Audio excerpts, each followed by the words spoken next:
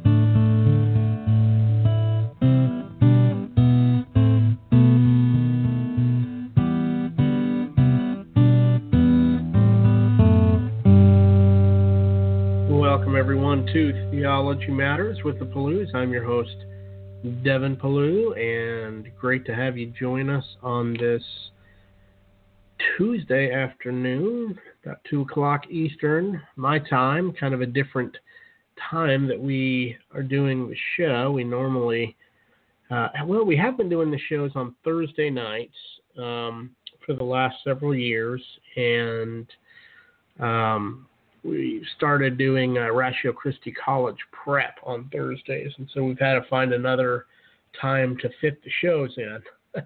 And so today we're going to be we're doing it today because we have Jonathan McClatchy with us again. He's been on the show a few times, and he's like 5 or 6 hours ahead of us, I think, his time, and so that's why we're doing it somewhat early today, because we didn't want to keep them up till 2 o'clock in the morning or something like that. But great show today. We are going to be answering Islam. We're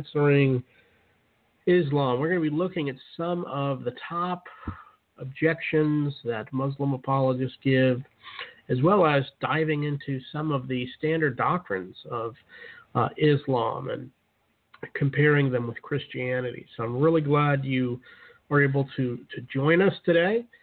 We will be taking your calls a little later in the show, and I can give that number out for those interested. You can call in at 760-542-3907, 760-542-3907. Let me tell you a little bit about, before I do that, if you've not liked us on Facebook, if you go to Theology Matters with the Palloos on Facebook, you can find all of our past shows. We've been doing podcasts now for probably right around 5 years, maybe a little longer. And we really cover a lot of different topics. And what I love about this show, because I actually listen to it frequently myself, is not me. It's not my voice, but it is the fact that we get incredible guests. I mean, just amazing guests. We've had Rob Bowman on twice, actually. We did a show with him on the Doctrine of the Trinity, and then we did a show with him on one of Bart Ehrman's latest books. We do a lot of debates. A month ago, we hosted a debate between Gary Andriano, who was a Protestant, fairly recently converted to Eastern Orthodox, and a Protestant Presbyterian minister. Did a full 2-hour debate on that, looking at some of the differences there. We've had Catholic apologist Devin Rose on the show and done a 2-hour debate there on Sola Scriptura, as well as some other big Catholic apologists. We think theology matters, and we think we need to have these discussions because they're important. We can have discussions about hot topics such as Islam and Christianity. It doesn't have to be nasty. It doesn't have to be angry. One of the reasons I always have Jonathan come on the show is because he's very respectful. He's very articulate. He's a brilliant mind. And, we want to do shows that are high quality, that can produce more light than heat. You get a lot of shows, they may get more ratings because it's a Jerry Springer style show with screaming and yelling. We don't want that. We don't think that glorifies Christ. We don't think that is a biblical view. We want to have dialogue, rational dialogue with people who disagree with us. We think Christianity is true. We think the Bible is the Word of God. We think the other views are false. And just as the other views think we're false. And we're not afraid to put these claims to the test. And so we invite people. If you're a Muslim today, you're going to disagree with what we say, but I would say listen with an open heart, with an open mind. Give us a call. We want to listen to you. We want to hear what you have to say. Let's see what arguments you have, and let's discuss them. So today, Jonathan McClatchy is from the UK. We're going to look at this issue of Islam. We're going to look at who is Muhammad, what does Islam teach regarding the nature of God, where does Jesus fit into the Muslim religion, are the Gospels reliable? That's one thing that a lot of Muslim apologists really hammer on, is these issues. How do we answer that? Jonathan is an incredible thinker. He is a frequent writer for crossexamined.org. That's Frank Turek's excellent ministry, which we promote all the time on the show. The Christian Apologetics Alliance, wonderful Facebook group. If you're not part of that group, just a great community of like-minded individuals who love apologetics and want to glorify God with their mind. So he writes there. He does Christian apologetics in the UK, where he presents a case for the Christian worldview. He's a leading or a regular contributor to the leading intelligent design website, Evolution News and Views, as well as Uncommon Descent. He holds a bachelor's degree with honors in forensic biology, a master's degree in evolutionary biology, as well as a master's degree in medical and molecular bioscience. The guy is incredible. I should also add, he's done several public debates. Probably relevant with today would be debating Shabir Ali, who's one of the top Islamic apologists, and you can actually find that debate on YouTube. And he's also been on Justin Brierly's show Unbelievable several times. And so it's my honor. Jonathan, are you there? Yes, I am. Thanks for having me on the program, Devin. Yeah, man, it is my honor to have you on the show. I really appreciate you giving us your time and just letting us kind of pick your brain a little bit. Yeah. Did I leave anything out of the intro? Is anything you wanted to add to that? No, that's great. Yes, as you mentioned, I've done a number of debates. At the moment, I've done 9 formal debates and 7 radio debates. I've actually, Shabir Ali and I have debated twice, actually. Wow. So, yeah. Did not know that. Is the second one up for viewing, or? Yeah. Yep, they're both online, yep. Okay, great. I will have Jonathan shoot me those links, and we will put them on our Theology Matters page for those interested. Jonathan, tell us a little bit, how did you get into studying Islam, and why did you see the need for learning kind of how to do apologetics with Muslims? Sure. Well, when I did my undergraduate degree program at the University of Strathclyde between 2007 and 2011, I interacted for the first time, I guess, with people of different faith persuasions, including Muslims, and so I became interested in defending the truth and veracity of the gospel relative to other contending worldviews such as Islam and so on. How can we marshal argument and evidence to demonstrate the truth of the gospel, and indeed the falsehood of man-made religions such as Islam. So I've sought over the years to read a lot of what people have written on both sides of the various issues, and also to work to build systematic, rational defense of the Christian faith based upon evidence and reason.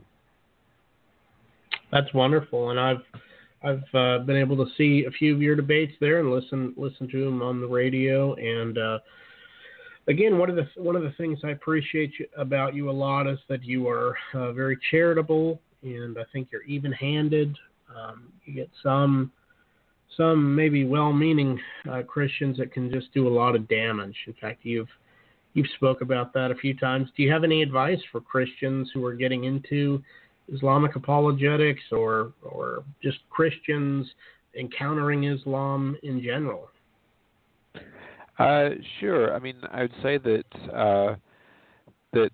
being gracious at all times and charitable is something which is very important. Scripture speaks about having our conversations full of grace and seasoned with salt, so that we may know how to answer everybody. We should, of course, always exercise the principle of charity, that we should always read our interlocutors' words in the best possible light. We should, in particular, exercise graciousness and charity even when our opponents revile us, and even when they are not exercising those principles. There's a great quote from Ignatius of Antioch, who's one of my favorite early church fathers. In his epistle to the Ephesians, he writes, "Meet their animosity with mildness, their high words with humility, and their abuse with your prayers, but stand firm against their errors, and if they grow violent, be gentle instead of wanting to pay them back in their own coin. Let us show by our forbearance that we are their brothers, and try to imitate the Lord by seeing which of us can put up with the most ill usage or privation or contempt, so that in this way none of the devil's noxious weeds may take root in you." And so I think that's a tremendous principle that all Christians should employ in their dialogue. Yes, we refute and we demolish arguments, and we cast down every pretension which sets itself up against the knowledge of God, but we do so with grace and humility. As 1 Peter 3:15 says, "In your hearts honor Christ the Lord as holy. Always be ready to give an answer to everyone who asks you to give the reason for the hope that lies within you, but do so with gentleness and respect."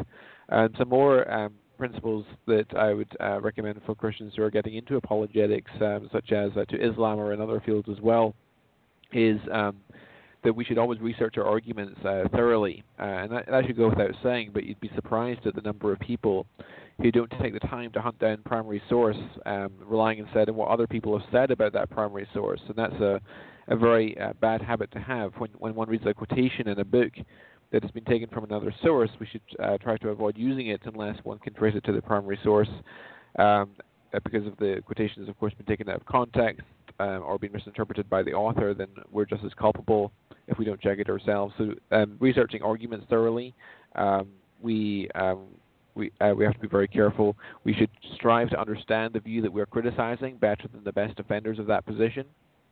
There's nothing worse than an apologist who discredits the gospel by making basic misrepresentations of a view such as Islam that would have been avoided with a little research.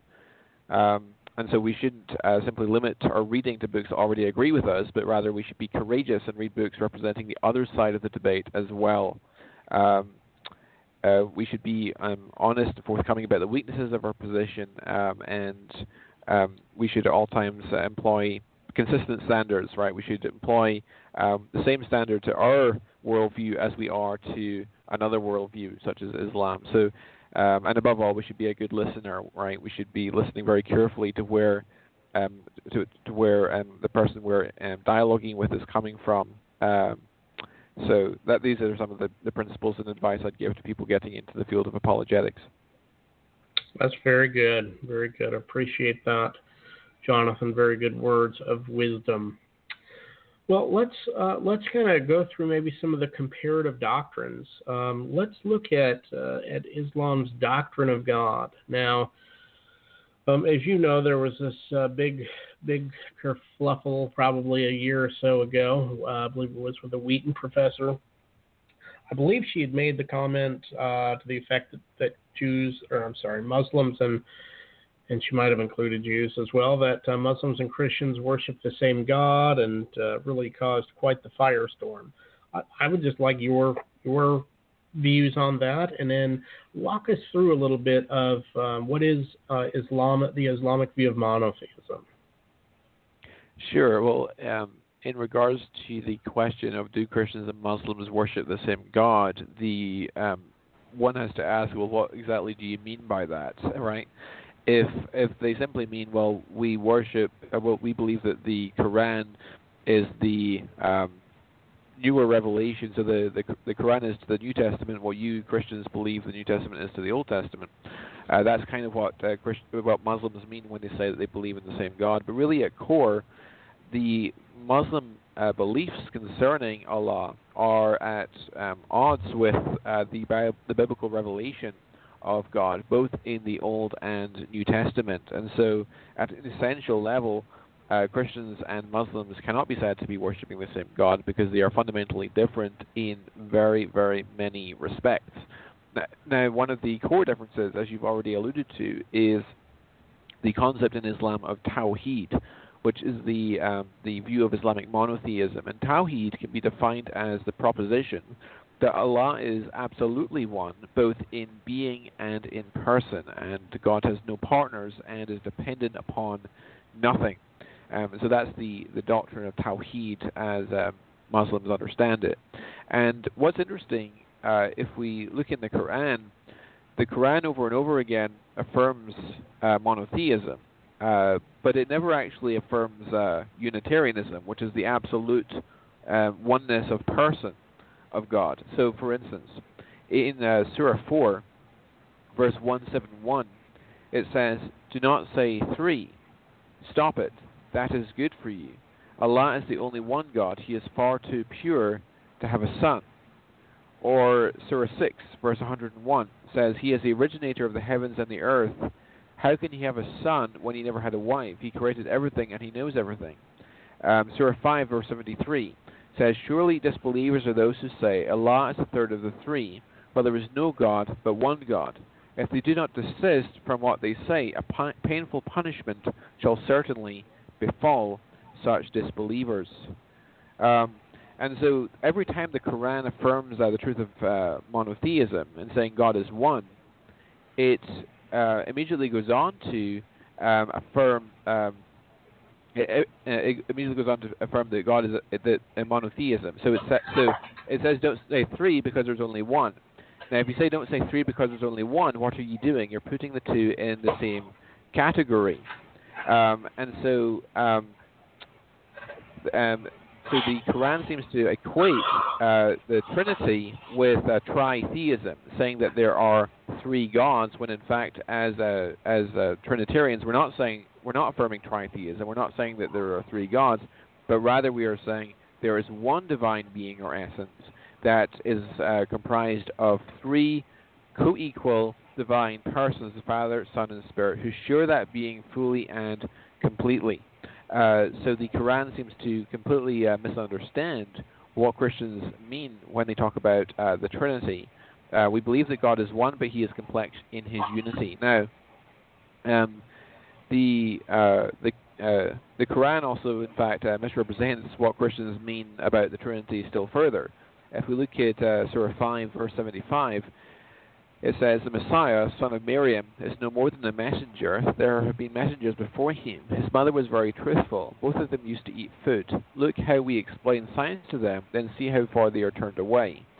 And it raises this question, well, why on earth would it say that Mary would eat food? Because surely that would be rather obvious. But if we read the context, and we read as far as verse 116 of Surah 5, we read, "And when Allah said, O Jesus, or Isa, son of Maryam, did you say to the people, take me and my mother as gods beside Allah? He said, pure are you, it does not behoove me to say what is not right for me. Had I said it, you would have known it. You know what is in my heart, and I do not know what is in yours. Yet you alone have full knowledge of all that is unseen." And so the Quran here seems to represent the Christian understanding of the Trinity as comprising of Allah, Jesus, and Mary. And Muslims respond to this and say, this is really just combating Mariolatry in the Roman Catholic Church, and how the Roman Catholics venerate Mary and basically idolize her like a deity, and so that's what the Quran is addressing. The problem is that if we read it in view of verse 75, which says that his mother ate food, and also in view of something like Surah 601, which says, far be it from Allah, he should have a son, how can you have a son when you never had a wife? It becomes very clear what Muhammad's understanding of the Christian position is, that Allah has taken to himself a bride to beget a son. Now, in Ibn Ishaq, Ibn Ishaq was the earliest biographer of the Prophet Muhammad that is extant. And we don't actually have Ibn Ishaq's work. We have Ibn Ishaq wrote in the middle of the 8th century, but we have a 9th century recension by Ibn Hisham. And in that volume, we read the following.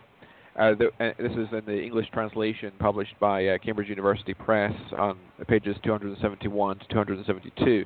He writes, there were Christians according to the Byzantine rite, though they differed among themselves on some points, saying he is God, and he is the Son of God, and he is the third person of the Trinity, which is the doctrine of Christianity. They argue that he is God because he used to raise the dead and heal the sick and declare the unseen, and make clay birds and then breathe into them so that they flew away. And all this was by the command of God Almighty. We will make him a sign to men. They argue that he is the Son of God in that they say he had no known father, and he spoke in the cradle, and this is something that no child of Adam has done. They argue that that is the third of three, in that God says, we have done, we have commanded, we have created, and we have decreed. And they say, if he were one, he would have said, I have done, I have created, and so on. But he is he, and Jesus, and Mary. Concerning all these assertions, the Quran came down. And so even the earliest excellent biographer of Muhammad understood the Christian concept of the Trinity to encompass Allah, Jesus, and Mary. So that's rather problematic. Now, if we to contrast the Islamic understanding of Tawheed, or the absolute oneness of God, with the Jewish scriptures, so that we can try to use that to discern whether Muslims are affirming the same God or not. Let's look at what the Old Testament has to say about the nature of God. Well, I'm sure your listeners will have heard of the Shema from Deuteronomy 6:4, which says, Shema Israel Yahweh Elohim Yahweh Echad, which in English is, Hear, O Israel, the Lord our God, the Lord is one. And so here we have a clear affirmation of monotheism. We also have a clear affirmation of monotheism, for instance, in the book of Isaiah, and chapter 43, verses 10 and 11. We read, You are my witnesses, declares the Lord, and my servant whom I have chosen, that you may know and believe me and understand that I am. Before me no God was formed, nor shall there be any after me. I am the Lord, and besides me there is no Savior. So monotheism comes through very clearly in the Old Testament. But what we find in the Old Testament is that although God is one, he is nonetheless complex in his unity. Now, how can we show this?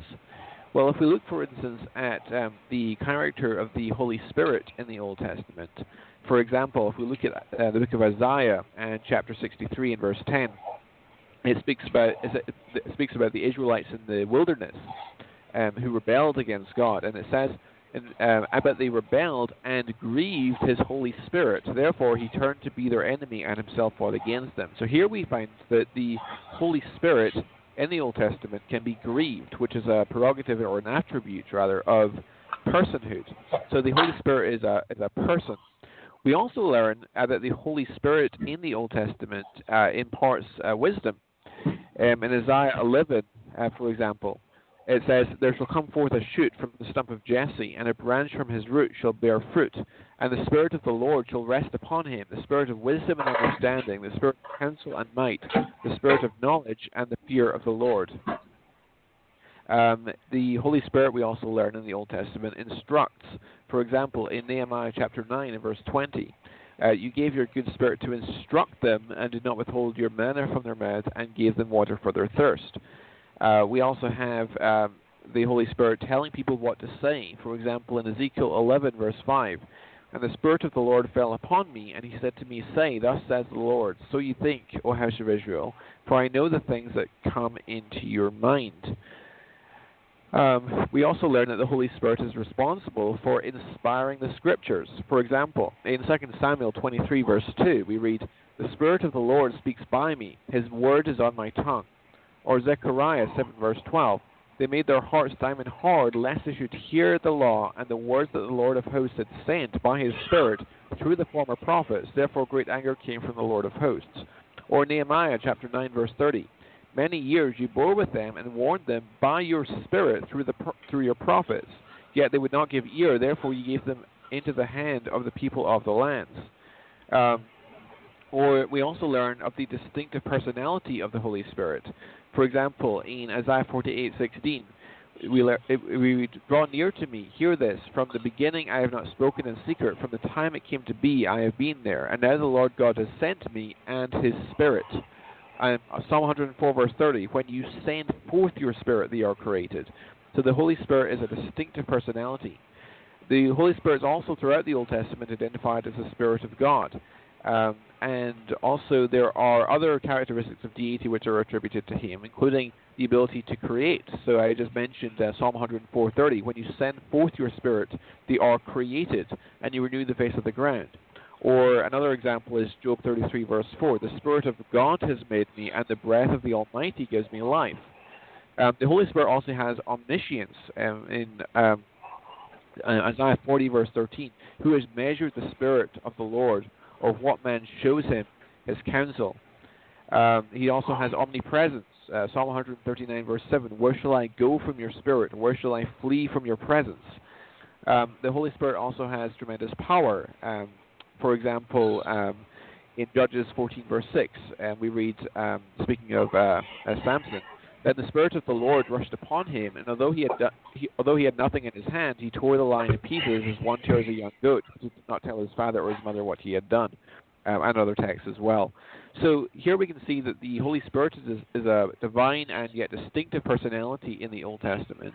There's also and then so we should ask the question further, well, are there any other divine figures in the Old Testament? Well, if we look at the book of Daniel and chapter 7 and verse 13 and 14, we read about Daniel's Son of Man vision, where he says, I saw in the night visions, and behold, with the clouds of heaven, there came one like a son of man, and he came to the Ancient of Days and was presented before him, and to him was given dominion and glory and a kingdom, that all peoples, nations, and languages should serve him. His dominion is an everlasting dominion, which will not pass away, and his kingdom one that will not be destroyed. Now, that last phrase there, his dominion is an everlasting dominion which should not pass away, and his kingdom one that never be destroyed, is what King Darius said of the God of Daniel in Daniel 6, verse 26. It's also what and if we read earlier in the text where we read that all nations are to offer worship or religious service to the Son of Man. In the Aramaic text, the word is pelach, which is a type of religious service only ascribed to Yahweh. And in the Greek Septuagint translation, the word is latreuo, which is a form of religious service, the very highest form of religious service, again, a type only ever ascribed to Yahweh. He also is portrayed as riding the clouds, just as Yahweh is said to ride the clouds in various Old Testament passages, such as Isaiah 19, verse 1, Psalm 104, verse 3, and so on.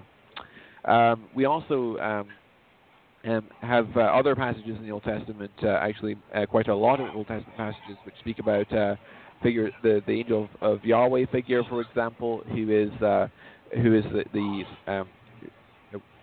basically a manifestation of God Himself. And what's interesting in Genesis 19:24, after in Genesis 18, Abraham had negotiated with Yahweh over the people of Sodom. And in chapter 19, verse 24, it says, Then Yahweh rained on Sodom and Gomorrah sulfur and fire from Yahweh out of heaven. And so you actually have Yahweh on earth, and yet you have Yahweh in heaven. And so you have two individual persons there identified by the title of Yahweh. So there's many more examples besides, but that's at least a start on that.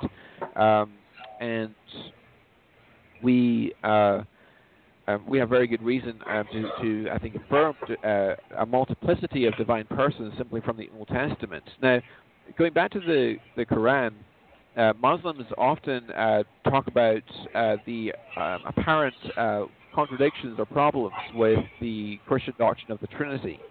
But in fact, if we read the Quran, as I mentioned earlier, we don't find the absolute Unitarianism that Muslims around the world believe. The Quran simply affirms monotheism. It does not expressly or explicitly affirm Unitarianism. And in fact, there are problems with the Islamic concept of Tawheed from the Quran. For example, in Surah 85:22, we read that the Quran is actually inscribed in tablets in paradise, and the mainstream interpretation of this from Sunni Muslims is that the Quran is actually unchanged, eternal, in paradise. And so now you have two eternal beings. You have Allah and you have His Word. How does one square that with the Islamic concept of Tawheed? Moreover, according to various texts in the Quran, such as Surah 2, verse 28 and Surah 22:6, Allah is the creator of life. Surah 15:23 tells us, and I quote, "It is indeed we and only we who give life and bring death, and we are the ultimate inheritor." Surah 2, verse 228 tells us that Allah is the one who creates life in the womb. We also read that Allah creates life by a certain mechanism, namely the mechanism of breathing His Spirit. In Surah 21:91, we read, "And remember her who protected her private part, so we blew in her through our Spirit and made her and her son a sign for all the worlds." Or Surah 66:12, "And Miriam, daughter of Amran, who guarded her chastity, so we breathed into her our Spirit, and she testified to the truth of the words of her Lord and His books, and she was one of the devout." Now these texts dovetail with, in fact, also just to support that further, Surah 15, verse 28 through 29 also tells us about the creation of Adam. "Recall when your Lord said to the angels, I am going to create a human being from a ringing clay made of decayed mud. When I form him perfect and blow in him of my Spirit, then you must fall down before him in prostration." So there are several texts which show that Allah creates by the mechanism of breathing a spirit. Now, what is this spirit? Well, these texts happen to dovetail with Surah Maryam, or Surah 19 in the Quran, verses 16 through 21, in which we read of the Spirit appearing in an embodied form to Mary to announce that He is going to give her a boy. This indicates that the Spirit is personal. Here's the text. "And mention in the book the story of Miriam, when she secluded herself from her people to a place towards the east. Then she used a barrier to hide herself from them. Then we sent to her our Spirit, and He took before her the form of a perfect human being. She said, I seek refuge with the All-Merciful Allah against you, if you are God-fearing. He said, I am but a message bearer of your Lord, sent to give you a boy purified. She said, how shall I have a boy? Well, no human has ever touched me, nor have I ever been unchaste. He said, so it is. Your Lord said, it is easy for me, and we will do this, so that we make it a sign for you and a mercy from us, and this is a matter already destined. Now, the Arabic word for a give here, or wahaba, means to give or to grant or to bestow or to present, etc. So thus the Holy Spirit also appears to have been the agent that created life in Mary's womb and also brought life to Adam.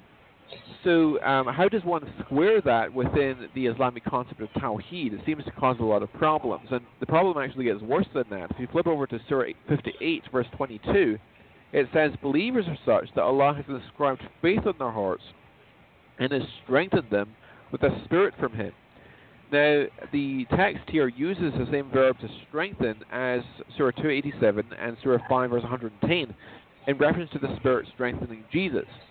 Now, if the Spirit strengthens all believers everywhere, does that not at least suggest that the Spirit is omnipresent and omnipotent, being present everywhere and being all-powerful? And those, of course, are attributes thought to be uniquely associated with the divine.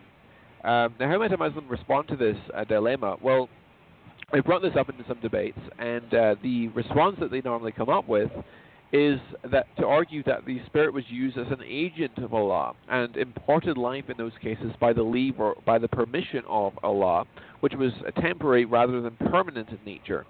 After all, they point out, didn't Jesus impart life to a clay bird in Surah 5, verse 110? The problem, though, with this response is that Surah 32 seems to suggest that Allah's Spirit is involved in the creation of human life in general. Here is Surah 32, verses 4 through 9. We read, Allah is the one who created the heavens and the earth, and all that is between them in 6 days. Then he positioned himself on the throne. Other than him, there is neither a guardian for you nor an intercessor. Would you then not observe the advice? He manages every matter from the sky to the earth. Then every matter will ascend to him in a day, the measure of which is 1,000 years, according to the way you count. That one is the all-knower of the unseen, and the seen, the Almighty, the very merciful, who made well whatever he created, and started the creation of man from clay. Then he made his progeny from a drop of semen from despised water. So, of course, this is describing the developmental process. Then he gave him a proportioned shape and breathed into him of his spirit. And he granted you the power of hearing and the eyes and the hearts. That's where you give thanks. So notice that the spirit is breathed out by Allah in order to create life. And we know that this has to be the same spirit that we read of in Surah 19, because Surah 66:12 tells us that the spirit was breathed out by Allah into Mary's womb to bring Jesus to life. Yet we know from Surah 19 that this same spirit is a personal agent. And so thus a personal agent is breathed out by Allah that shares in one of the divine prerogatives, namely the ability to create life, and also appears to possess the attribute of omnipresence. So while that sort of thing can be accommodated within a framework such as that offered by the Trinity, is very difficult to reconcile, in my opinion, with the Islamic concept of Tawheed. So that's what I'd say on that particular topic. Wow. Very, very good. This will be on the podcast, so guys, you guys can go back and listen to that again. A lot of information in there, but very important. Just curious, Jonathan, you might have mentioned it and I might have just missed it, but what do Muslims normally say regarding the Holy Spirit? Do they believe there is a Holy Spirit, or what is the Holy Spirit in Muslim theology or Islamic? So the Holy Spirit is traditionally interpreted or identified as the angel Gabriel, or as the Muslims refer to him, Jibril. And the reason for that is because Surah 19, with the Spirit appearing in an embodied form before Mary, is very similar to the story of the angel Gabriel in the Gospels appearing to Mary. However, the Quran nowhere identifies the angel Gabriel as the Holy Spirit. That is simply a Muslim assumption, which actually is not specifically supported by the Quranic source. Okay, great. Thank you. Well, folks, let's do this. Let's take a break for a few minutes, and I want to give the number out for those interested. Maybe you'd like to call in. Maybe you're a Muslim and you have some questions that has come to surface as Jonathan has kind of talked a little bit about the doctrine of God. Maybe you're a Christian who wants to know a little bit more about Islamic theology, or maybe you're an atheist who thinks both Muslims and Christians are crazy. We would love to hear from you. You can call in at 760-542-3907. That's 760-542-3907. We're going to take a break, and we'll be right back after this. You're listening to the Ankerberg Minute with apologist and best-selling author Dr. John Ankerberg. Some Christians are uninterested in the secular philosophical ideas taught in our universities because they seem unimportant. But is it right to ignore these ideas? I believe we do so to our detriment. Ideas being debated in our colleges and universities will eventually make their way to our government leaders and spread throughout society. The great Princeton theologian J. Gresham Machen once said, "What is today a matter of academic speculation begins tomorrow to move armies and pull down empires." As Christians, we must not stand by and allow unbiblical ideas to gain ground. Jesus insisted that we love God with our minds. It is part of our duty to engage the world of ideas with biblical truth. For additional resources on this topic, log on to johnankerberg.org.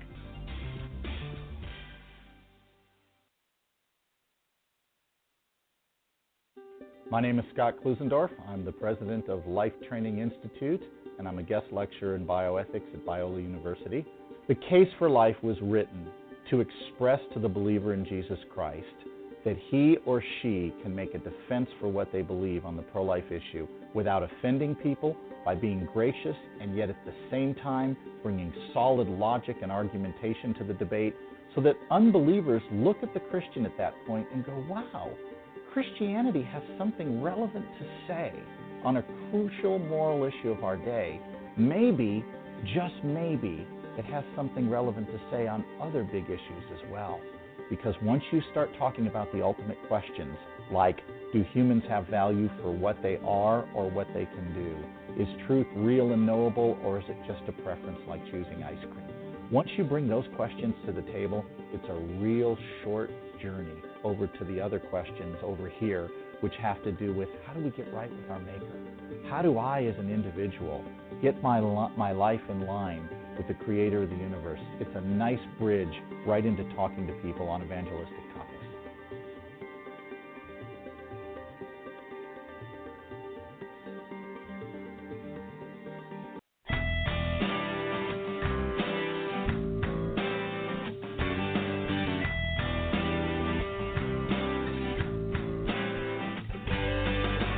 My name is Jay Warner Wallace, and I'm a cold case homicide detective.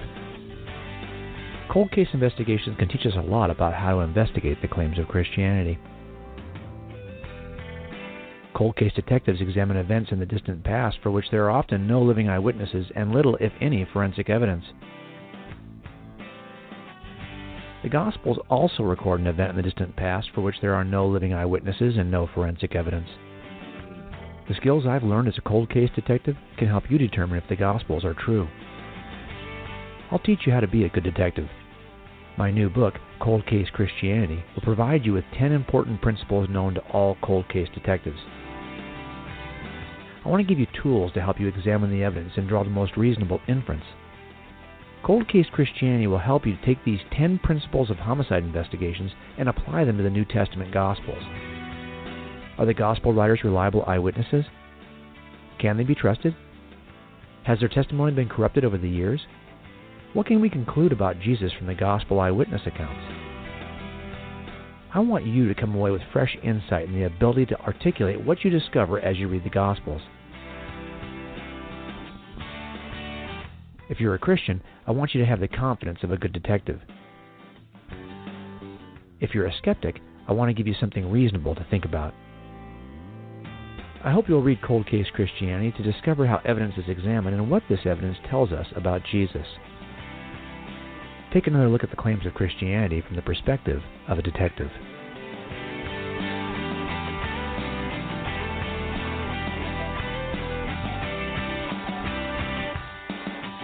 All right, folks, welcome back to Theology Matters with the Palouse, and we are discussing Islam, how to answer Islam, and we have with us our guest, Jonathan McClatchy, and just a brilliant mind, knows a lot of things about a lot of things. So if you'd like to call, be part of the program, call in at 760-542-3907. That's 760-542-3907. Jonathan, as we went to the break there, we had just finished talking about the doctrine of God compared from Islam to Christianity. One of the other things that comes up obviously a lot is the issue of revelation and authority. And so maybe you could talk a little bit about what is the Quran, what is the Hadith, how big are they? Is it something that Christians in America could read and understand? Just talk to us a little bit about kind of the Muslim view of the Quran. Sure. So the Quran is the revelation from God, and their view. They believe that the mainstream Sunni position is that the Quran is eternal. It's inscribed in tablets in paradise. It's completely unchanged. Surah 85:22 says the Quran is unchanged in tablets in paradise. They believe that the Quran was delivered piecemeal to Muhammad by the angel Jibril or Gabriel over a period of 22 to 23 years between December of 609 AD and 632 when Muhammad died. The revelations that were delivered between 610 and 622 are referred to as the Meccan surahs when Muhammad was receiving revelations in Mecca. And then the revelations between 622 and 632, the last decade of Muhammad's life, are identified as the Medinan surahs. And the Quran has 114 chapters. These are called surahs, and each surah is made up of ayat. And an ayah, which is a singular form, is basically the translated signs. So these can be these are the Islamic equivalent of our verses in the Bible. So they have ayat, and in addition to the Quran, Muslims also appeal to the Hadith collections, and there's a number of different Hadith collections which are classified by how strong they are, and the most authentic or authoritative Hadiths are identified as Sahih Hadith, and the collections that Sunni Muslims attach most weight to are identified as Sahih Bukhari and Sahih Muslim. And these are, and the Hadith collections span many, many volumes and are very, very lengthy. These are basically the reports of the sayings of the Prophet Muhammad and deeds of Muhammad, which are identified as the Sunnah of the Prophet. And Muslims determine how strong the tradition is concerning Muhammad's sayings and deeds by virtue of the so-called Isnad chain. And the Isnad chain is the list of narrators, which it will say so-and-so reports that he got this saying from so-and-so, who got it from so-and-so, who got it from so-and-so, who got it from someone who knew the Prophet. And so they determine how well can we trust each of these characters. The problem, of course, is that they have to appeal to other hadiths to justify how much they're going to trust these characters, and so the whole thing ends up rather circular, but that's what they do. And they also have the biographies of Muhammad, such as which are identified as the Sirah, and the earliest of those that we have is called Sirah Zu Allah by Ibn Ishaq, and as I mentioned earlier, we don't really have that. It was subsequently edited by his Ibn Ishaq's student called Al-Baqi, and subsequently it was edited again by Ibn Hisham. And we have Ibn Hisham's recension of Ibn Ishaq. They also have the tafsir, which are the commentaries of the Quran, and the most authoritative or the most revered, I should say, tafsir commentary is Ibn Kathir, who was a medieval Quranic commentator. So the Quran is the only revelation which is directly from God, and so that's the only one that's absolutely binding. But depending on, but if Muhammad said something, then that can be taken as pretty much just as authoritative. And so the issue with the hadith is validating how authentic the different hadiths are, and so that's just a summary of the sources that the Muslims use. Okay, very good. And could you explain to us what is the Muslim view of the Old and the New Testament, and what are some of their issues? I guess probably more with the Gospels and some of those issues. Kind of what's the objections and the charge that is often heard? So the Muslims claim that the Bible has been corrupted, and that Christians and Jews possess the Bible in its present form, not what was originally given by God. The reason for that is because the Quran seems to contradict so much of what the previous revelations say, and so they infer, well, the previous revelations, I guess, must just be corrupted. The problem with that is that the Quran seems to suggest otherwise.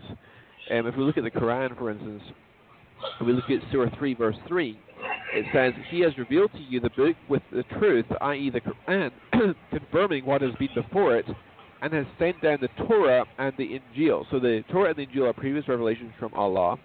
And then it says in Surah 4, verse 136, "O you who believe, to believe in Allah and His Messenger, and in the book He has revealed to His Messenger, and in the books He has revealed earlier, Whoever disbelieves in Allah and His angels and His books and His messengers and the last day has indeed gone far astray. Now, how can you believe books that are completely corrupted beyond recognition or that we don't possess today? Moreover, Surah 4 verse 163 says, surely we have revealed to you, speaking to Muhammad, as we have revealed to Noah and to the prophets after him, and we have revealed to Abraham, Ishmael, Isaac, Jacob and their children, and to Isa or Jesus, Ayub, Yunus, Harun, and Solomon, and we have given Zabur, that's the Psalms, to Dawood or David. Surah 17, verses 55 and 56 says, your Lord knows best about all those in the heavens and the earth, and we have certainly granted excellence to some prophets over some others, and we gave Dawood the Zabur, or the Psalms, say, call those who you assume to be gods beside him, while they have no power to remove distress from you nor to change it. Surah 21, verse 105 says, and we have written in Zabur, or the Psalms, after the advice that the land will be inherited by my righteous slaves. So clearly the Quran claims that the previous scriptures possessed today by the Jews and Christians were previous revelations from Allah. Now, the Quran also makes specific claims about the contents of those scriptures. For instance, in Surah 7, verse 157, it says, those who follow the messenger, the unlettered prophet, whom they find written with them in the Torah and the Injil, and who bids what is fair and forbids what is unfair, and makes lawful for the good things and makes unlawful for the impure things, and relieves them of their burden and of the shackles that were upon them. So those who believe in him and support him and help him and follow the light sent down front with him, these are the ones who are successful. So the Quran says that Muhammad, the unlettered prophet, is found by Christians and Jews written of in the Torah and the Injil. Now, so that must mean that Muhammad is bound, written in the pages of the Torah and the Injil, that was possessed by the Christians and Jews of the time of Muhammad. And we have what they had in the time of Muhammad today. And it says also in Surah 61, verse 6, remember when Isa, or Jesus, son of Maryam, said, O children of Israel, I am a messenger of Allah sent towards you, confirming the Torah that is sent down before me, and giving you the good news of a messenger who will come after me, whose name will be Ahmed. But when he came to them with manifest signs, they said, this is a clear magic. So the Quran makes specific claims that Muhammad is prophesied in the Torah and in the Injil. Now, as I mentioned earlier, Muslims maintain that the message of the Injil and Torah has been corrupted and lost. But there's a problem with that. Consider, for example, Surah 2, verse 91. It says, when it is said to them, believe in what Allah has revealed, they say, we believe in what has been revealed to us, and they deny what is beyond it, whereas that is the truth which confirms what is with them. What is with them, right? Say, why then have you been slaying the prophets of Allah earlier if you were believers? Another example, Surah 3, verse 70, O people of the book, why do you disbelieve in the verses of Allah while you are yourselves witnesses to those verses? Surah 3, verse 199 says, surely among the people of the book there are those who believe in Allah and in what is being sent down to you and what is being sent to them. Humbling themselves before Allah, they do not barter away the verses of Allah for paltry or worldly gains. They have their reward with their Lord. Surely Allah is swift at reckoning. Now notice in that verse the use of the plural personal pronoun them. The revelation from Allah was apparently sent not only to Jesus but to them, meaning the people of the book. So that strongly militates, I think, against the common Muslim contention that the Injil was revealed only to Jesus and that it wasn't revealed to the Christians themselves. And another example of what the Quran says concerning the previous revelations is in Surah 5, Surah Al-Ma'idah, verse 43 through 49. It says, how do they, speaking of the Jews, ask you to judge while the Torah is with them, having the ruling of Allah? Still, they turn away after all that. They are no believers. Surely we have sent down the Torah, in which there was guidance and light, by which the prophets who submitted themselves to Allah used to judge for the Jews, and so did the men of Allah and the men of knowledge, because they were ordained to protect the book of Allah, and they stood guard over it. So, O Jews of today, do not fear people. Fear me, and do not take a paltry price for my verses. Those who do not judge according to what Allah has sent down are disbelievers. We prescribed for them therein a life for a life, an eye for an eye, a nose for a nose, an ear for an ear, and a tooth for a tooth, and for wounds an equal retaliation. Then if one forgives it, that will be expiation for them. Those who do not judge according to what Allah has sent down, they are the unjust. We sent Isa, son of Maryam, after those prophets, confirming the Torah that was revealed before him, and we gave him the Injil, having guidance and light therein, and confirming the Torah that was revealed before it, a guidance and a lesson for the God-fearing. And the people of the Injil must judge according to what Allah has sent down therein. Those who do not judge according to what Allah has sent down, they are the sinners. We have sent down to you the book with truth, confirming the book before it, and a protector for it. So judge between the according to what Allah has sent down, and do not follow their desires against the truth that has come to you, and so on. So here we have the Quran again. Christians and Jews are told by the Quran that they must judge Muhammad's message by the contents of their scriptures, namely the Torah and the Injil. How can they do so without it? How can they do? Why would Allah ask them to judge by a source that's been corrupted beyond recognition? The Quran also says in verse 6 to 8 of Surah Al-Ma'idah, "Say, O people of the book, you have nothing to stand on unless you uphold the Torah and the Injil." The Injil, by the way, is the gospel. "And what has been sent down to you from your Lord? What has been sent down to you from your Lord will certainly make many of the most persistent in rebellion and disbelief. So do not grieve over the disbelieving people." So not only does that text command the people of the book, the Al-Kitab, to uphold the Torah and the Injil, which they must have in their possession for the command to even make sense, but they are told of the scriptures that were previously sent to you. Now, who does you refer to in this context? In context, it can only refer to the people of the book, the Al-Kitab. And that's very difficult to square with the popular Islamic notion that the Injil was revealed only to Jesus and was quickly lost without leaving any trace in history. Again, the text assumes that the people of the book possess the Torah and the Injil, and that they've neither been corrupted nor lost. And as if those weren't enough, consider also Surah 10, Surah Yunus, verse 94. It says, "So, O Prophet, even if you are in doubt about what we have sent down to you, ask those who read the book revealed before you. Surely truth has come to you from your Lord, so never be among those who are suspicious." So again, the text makes absolutely no sense whatsoever unless the Christians and Jews have access to the books revealed before Muhammad. The Muslim contention then that the Christian and Jewish scriptures have been corrupted beyond recognition is simply without any support whatsoever from the Quran. Very good. I appreciate you kind of walking us through that. One of the objections I've seen, I had contacted you last week, was watching a few videos. I guess it was down at Speaker's Corner. Talk for a minute, real quick, just about what Speaker's Corner is for those who may not know.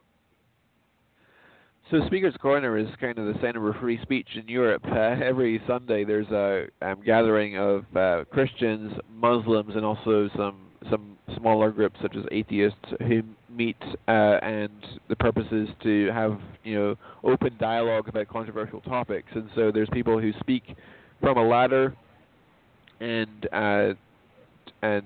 they can say whatever they like, and often they get heckled from the floor. And then there's also people on the ground just having conversations with people about worldview topics. You've participated in that? I guess a few times. Yeah. Yes, sounds like a great idea. I've seen a few of the videos from there with a few different Muslim apologists pummeling Christians actually on the idea of the Gospels and whether or not they are reliable. Maybe you could go over a few of the objections that we hear commonly against the Gospels. From what I understand, they take a lot from people like Bart Ehrman and use the same kind of arguments. And real quick, with that second debate you did with Shabir Ali, what was that topic on? Was that on reliability of the Bible, or? It was on is Jesus God or is he a prophet of Islam? Okay, but talk to us for a few minutes, kind of about the objections that come from to the Gospels and how we can answer those. Sure. I mean, there's many that come up. Just to take an example, one very popular contention among Muslim apologists and polemicists today is that basically the Christology of the early church evolved over time. And so in Mark's Gospel, you don't have a very high Christology. We don't have the deity of Christ. And then the Christology evolves from through to Matthew, and then Luke, and then through to John. And you get this evolving Christology. And Jesus, in fact, didn't claim to be God. In fact, this is a later invention that's developed and evolved much later on. So that's one objection. There's many problems with that. One is that Mark's Gospel actually does affirm the deity of Christ. If you look, for example, in Mark chapter 1, verses 2 and 3, which says in the beginning of the Gospel of Jesus Christ, and then it goes on to quote from two Old Testament passages of Malachi 3 and Isaiah 40, as it is written in Isaiah the prophet, "Behold, I send my messenger before your face, who will prepare your way, the voice of one crying in the wilderness, prepare the way of the Lord, make his path straight." And so who is this? And so we have this double allusion to the Old Testament, where a forerunner was going to prepare the way for Yahweh himself to come to his temple. And then verse 4 says, "John appeared, baptizing in the wilderness, proclaiming a baptism of repentance for the forgiveness of sins." And this is being identified here as the messenger from these texts that's preparing the way. And it says, "And all the country of Judea and all Jerusalem were going out to him and were being baptized by him in the river Jordan, confessing their sins. Now John was clothed with camel's hair and wore a leather belt around his waist and ate locusts and wild honey. And he preached, saying, After me comes he who is mightier than I, the strap of whose sandals I am not worthy to stoop down and untie. I have baptized you with water, but he will baptize you with the Holy Spirit." And so here we see the one who John the Baptist is preparing the way for identified as Jesus. And yet, so in Isaiah and Malachi, the way is prepared and Yahweh comes down it, whereas in Mark, the way is prepared and Jesus comes down it. So there's an example from Mark's Gospel where actually the deity of Christ is affirmed. And there's other examples as well. Now, there's another way you can refute this argument, and that's by going to the Apostle Paul and his writings. And the reason why I would go to the Apostle Paul is because one can make a good argument that Paul was on the same page, theologically speaking, as the eldership of the Jerusalem church. In fact, he was in good terms with them. Now, that would present a problem for the Islamic position, because the Quran tells us that Jesus' disciples were in fact Muslims. In Surah 352, it says, "When Jesus sensed disbelief in them, he said, 'Who are my helpers in the way of Allah?' The disciples said, 'We are helpers of Allah. We believe in Allah, so be our witness that we are Muslims.' Surah 61 verse 14 says, 'O you who believe, be supporters of the religion of Allah.' Just as Isa, son of Miriam, said to the disciples, 'Who are my supporters towards Allah?' The disciples said, 'We are the supporters of the religion of Allah.' So a group from the children of Israel believed, and another group disbelieved. Then we supported those who believed against their enemy, and they became victors." So the apostles of Jesus are portrayed as being faithful Muslims. So if we can demonstrate that the disciples of Jesus, in fact, were not Muslims, but in fact they actually affirmed the deity of Christ, then that would lead into a problem for Islam. So how do I use Paul the Apostle? Well, we have good reason to believe that Paul was on the same page and was on good terms with the eldership of the Jerusalem church. For example, if we look at 1 Corinthians 15, verses 9 through 11, for example, he says, "For I am the least of the apostles, unworthy to be called an apostle, because I persecuted the church of God. But by the grace of God I am what I am, and his grace toward me was not in vain. On the contrary, I worked harder than any of them. There was not I, but the grace of God that is with me. Whether then it was I or they, so he preached and so he believed." And so thus, Paul appears to endorse the other apostles, even going so far as to say he considers himself less than the least of them. And Paul seems to assume that the Corinthian Christians also believed his message to be consistent with the other apostles that had previously preached to them. That strongly suggests that Paul and the other apostles were generally in agreement on the core matters of the faith. Now, another example is that Paul in 1 Corinthians, in chapter 1, mentions that there are divisions and factions among the Corinthian Christians. He tells them, some say I follow Cephas, others I follow Apollos, others I follow Paul, and others I follow Christ. And basically he's saying, guys, we're all on the same team here. So, again, that shows us that that Paul was largely on the same page as the eldership of the Jerusalem church. In fact, that's further supported by Clement of Rome, who knew both Peter and Paul personally, towards the end of the first century, who says, towards the end of his epistle to the Corinthian church, he writes, read your letter from the blessed Apostle Paul again. What did he write to you in the early gospel days? How truly the things he said about himself and Cephas and Apollos were inspired by the Spirit. For that time you'd been setting up favorites of your own. Perhaps this favoritism that existed among you was less culpable in those days, because at that time 2 of the men you favored were apostles of the highest repute, and the third was one to whom the apostles had themselves given their approval. But look at the men who have seduced you now, and so on. So clearly even Clement regarded both Paul and Peter as both apostles of the highest repute. So there was no reason to think that they were at loggerheads, as in fact many Muslims contend.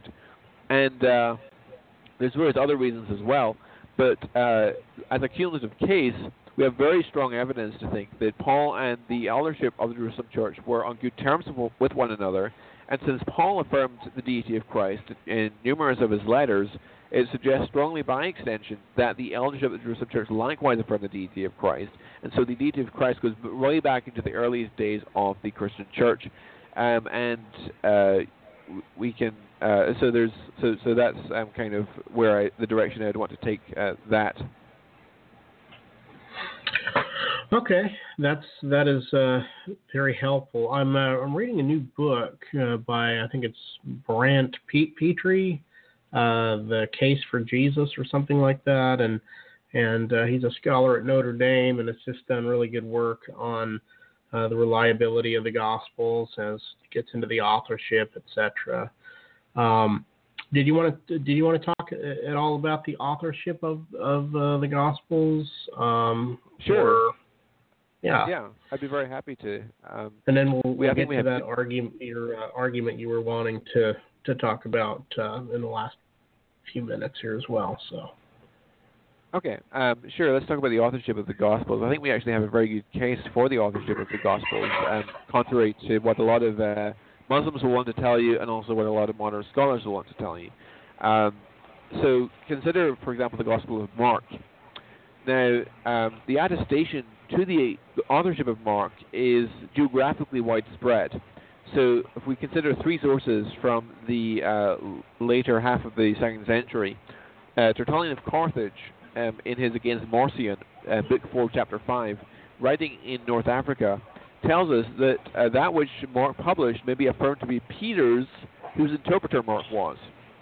Now, Clement of Alexandria, as quoted by Eusebius in his Ecclesiastical History, Book 2, Chapter 15, writing in Egypt, tells us that those who heard Peter's teaching, and I quote, were not satisfied with merely a single hearing or with unwritten teaching of the divine gospel, but with all sorts of entreaties they besought Mark, who was a follower of Peter, and whose gospel is extant, to leave behind with them in writing a record of the teaching passed on to them orally.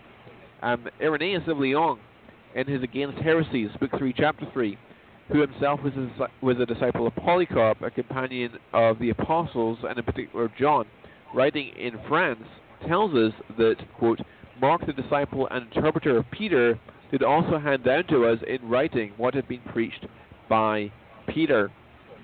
Moreover, according to Eusebius in his Ecclesiastical History, Book 5 and Chapter 8, Papias of Hierapolis, writing around 125 AD in Asia Minor, tells us that, quote, Mark, having become the interpreter of Peter, wrote down accurately, though not indeed in order, whatsoever he remembered of the things said or done by Christ. So there's no evidence of any competing authorship tradition, either from Mark or for any of the other 3 Gospels for that matter. The geographical spread and unanimity of the traditions suggests an early origin. And given that the Gospels are quoted by authors in the first part of the 2nd century without being named in a similar way to how the Old Testament scriptures are often quoted, it suggests that these authors assume their audience to be acquainted with these documents and that they consider them to be authoritative. If there was controversy and debate about the authorship of these Gospels in the first part of the 2nd century, it stands to reason then that we should expect this to be reflected when names begin to be associated with these documents, but instead we see unanimity. Secondly, Justin Martyr tells us that the apostles themselves composed memoirs, which are called Gospels, such as in his First Apology in chapter 66.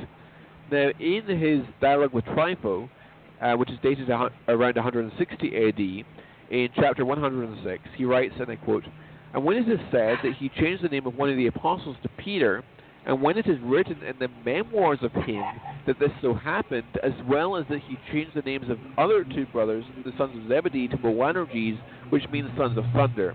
So Justin says it in these memoirs of him, it is written that Jesus changed the name of one of the apostles to Peter, and also changed the name of the sons of Zebedee to Boanerges, meaning sons of thunder.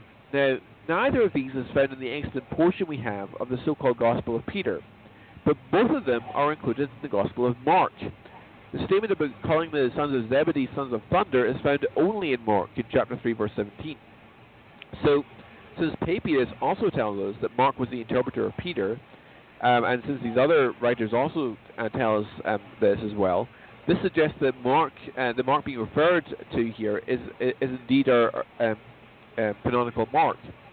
And it seems unlikely that it would have gone from being identified as the Memoirs of Peter by Justin Martyr to the Gospel of Mark, unless they had very good reason to think that Mark was the author, because Peter is such a higher profile character relative to Mark.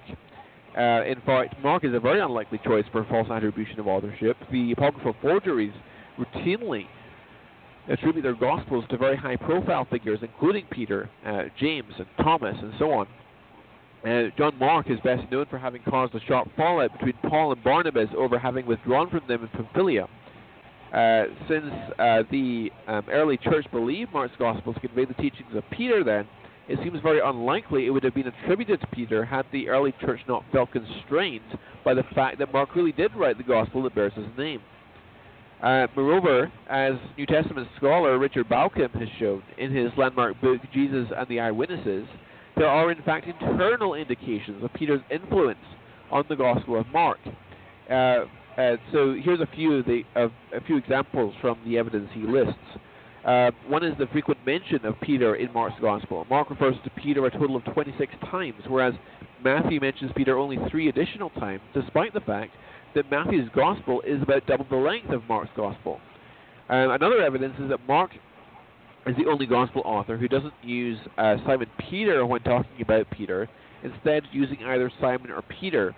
Simon was a very common name in Palestine, but Mark doesn't distinguish him from other Simons, which suggests familiarity.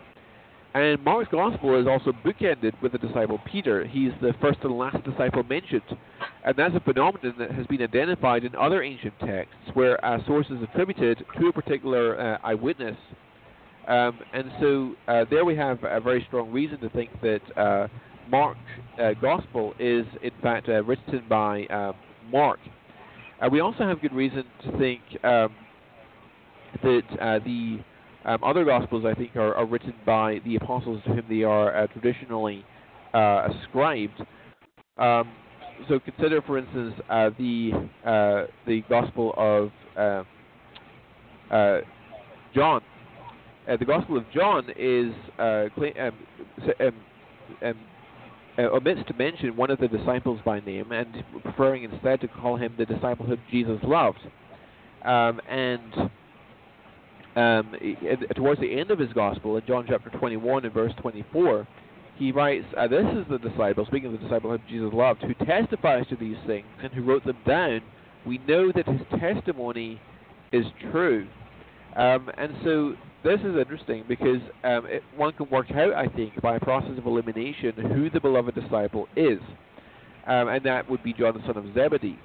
Now what's interesting is that we also have some independent evidence to think that John the son of John, the writer of John's Gospel, is the one whom John identifies as a disciple whom Jesus loved.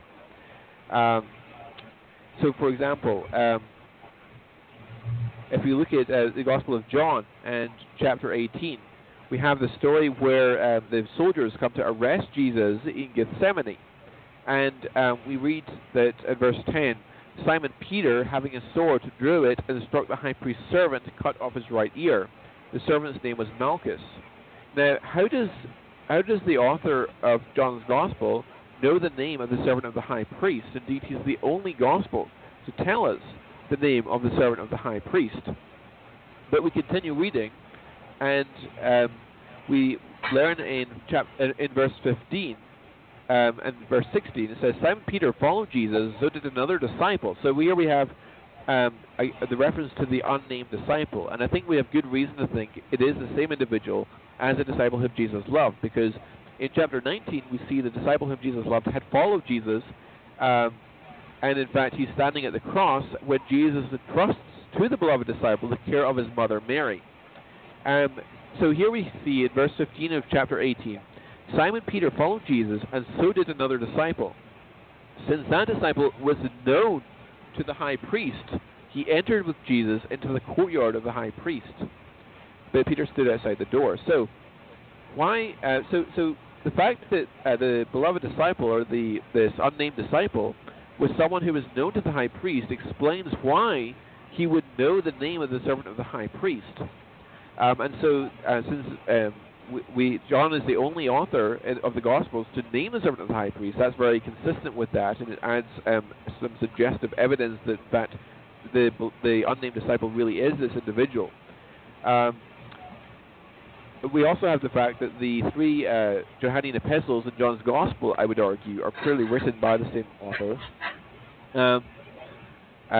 Tertullian of Carthage, moreover, in the late 2nd century, in his Against Marcion, Book 4, Chapter 2, tells us that of the apostles, therefore, John and Matthew first instill faith into us, whilst of apostolic men, Luke and Mark renew it afterwards. Clement of Alexandria, in his still extant writings, makes several mentions of the Gospel according to John and quotes out of it. Eusebius also quotes Clement in his Ecclesiastical History, Book 3, Chapter 24, when he says, and when Mark and Luke had already published their Gospels, they say that John, who had employed all his time in proclaiming the Gospel orally, finally proceeded to write. Irenaeus of Lyon, in his Against Heresies, Book 3, Chapter 3, tells us that John, the disciple of the Lord, who also has leaned upon his breast, did himself publish a Gospel during his residence at Ephesus in Asia. Polycarp of Smyrna, a student of the Apostle John, in his epistle to the Philippians in chapter 7, alludes to 1 John chapter 4, verses 2 and 3, to deny that Jesus Christ has come in the flesh is to be Antichrist. And it seems that if 1 John wasn't written by John, then Polycarp would presumably have known about it, and because Polycarp was a disciple of John. And we have very good reason to think that John's Gospel and 1 John are written by the same author. Craig Keener, who's a New Testament scholar, says in the Gospel of John, consonant with, and I'm quoting, consonant with what we find from the internal evidence, church tradition identifies the author of the fourth Gospel with the Apostle John. So D.A. Carson says in his The Gospel According to John, and I quote, "We have already traced the principal external evidence, i.e. evidence outside the fourth Gospel itself, that maintains the evangelist was none other than the Apostle John, the son of Zebedee. That evidence, such as it is virtually unanimous. Even if Irenaeus, toward the end of the 2nd century, is amongst the strongest, totally unambiguous witnesses, his personal connection with Polycarp, who knew John, means the distance in terms of personal memories is not very great. Even Dodd, who discounts the view that the Apostle John wrote the fourth Gospel, considers the external evidence formidable, adding, of any external evidence to the contrary that could be called cogent, I am not aware." So, again, the Gospel of John has good reason to think that it's written by him. Also, the Gospel of Luke. The authorship of Luke is attested by Tertullian of Carthage, Clement of Alexandria, Irenaeus of Lyon. Luke and Acts of the Apostles are clearly written by the same author, and the author of Acts was clearly a traveling companion of the Apostle Paul. And the Pauline epistles indicate that Luke was a traveling companion of Paul. And in fact, Luke gets a mention in Colossians 4, verse 14, and also in Philemon 1:24. And it's very probable that, in fact, there's good reason, very strong evidence to think that Paul was writing both Colossians and Philemon about the same time from Rome, And it turns out that Luke was, from the Book of Acts, Luke was one of Paul's traveling companions to Rome. So here we have evidence, both internal and external. Also, Colossians 4:14 tells us that Luke was a physician, and there's a good reason, there's good internal evidence to suspect that the author of Luke Acts was indeed a physician. So we have good reason, I think, to trust that as well. And I think a case can be made for Matthew, but it's the trickiest one because Matthew, there's some arguments against Matthew, such as, for instance, he seems to borrow his conversion story or his calling to be a disciple story from Mark's Gospel. But if we understand Mark to be the interpreter of Peter or relaying Peter's information, then he could have been using it simply as an authoritative source from the Apostle Peter. But in any case, Matthew seems an unlikely choice because he's a tax collector, which were seen by the Jews as being traitors. But in any case, whoever wrote the Gospel of Matthew, or indeed all the Gospels, was clearly someone who was either an eyewitness himself or someone very closely associated with eyewitnesses. Consider, just to give an example of some of the evidence for that in Matthew, if you look at Matthew 14 and verse 1, we read, "At that time Herod the Tetrarch heard about the fame of Jesus, and he said to his servants, 'This is John the Baptist. He has been raised from the dead. That is why these miraculous powers are at work in him.'" Now, why would Herod be talking about this matter to his servants? And secondly, how did Matthew come to know that Herod had said this to his servants? Well, if we look over at Luke's account, Luke chapter 8, he mentions, "Soon afterward he went on through cities and villages, proclaiming and bringing the good news of the kingdom of God, and the 12 were with him, and also some women who had been healed of evil spirits and infirmities. Mary called Magdalene, from whom 7 demons had gone out, and Joanna, the wife of Chuza, Herod's household manager, and Susanna and many others who provided for them out of their means." As clearly, there were some, the wife of Herod's household manager herself was a disciple of Jesus. And so that provides us with some information that could explain why Matthew came to know that what Herod had said to his servants. So there's other evidence as well, but that's at least a start on the authorship of the Gospels.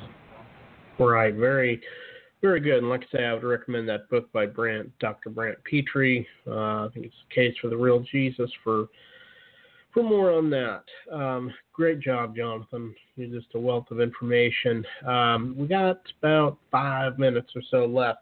Do you think you can present your argument you were wanting to give on that in 5 minutes? Quickly.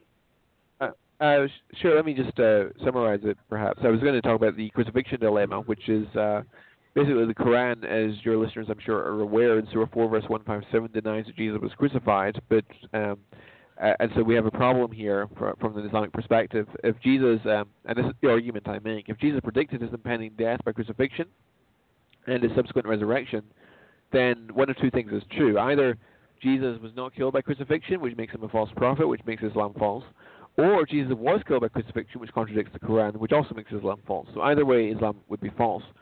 And so basically I develop an argument, and I don't have time to fully flesh it out here, but let me just give one or two examples. So how can we show Jesus predicted his impending death ahead of time? Well, for example, consider Mark 14:58 and Mark 15:29, when Jesus is at his trial before Caiaphas, and the false witnesses step forward, saying, "We heard him say, 'I will destroy this temple that is made with hands, and in 3 days I'll build another not made with hands.'" And when he's on the cross, and this is Mark 15:29, those who passed by derided him, wagging their hands and saying, "Aha, you who would destroy the temple and rebuild it in 3 days." So neither Matthew nor Mark give us any pretext for Jesus having said that, or even anything even approximating to that. In fact, there is no record in the Gospels anywhere of Jesus having said, "Destroy this man-made temple and rebuild it in 3 days, but not by human hands." What's interesting, though, is that it seems not to be something that's invented out of whole cloth, but is rather a garbled version of something Jesus most likely said, especially in view of the allusion to the 3 days, which is often associated with Jesus' resurrection predictions. Now, in John 2, verses 18 and 19, we read, "So the Jews said to Jesus, 'What sign do you show us for doing these things? Jesus answered them, destroy this temple, and in 3 days I will raise it up. And of course, in the context there, he's speaking about his body, and he's speaking about his death and his resurrection from the dead.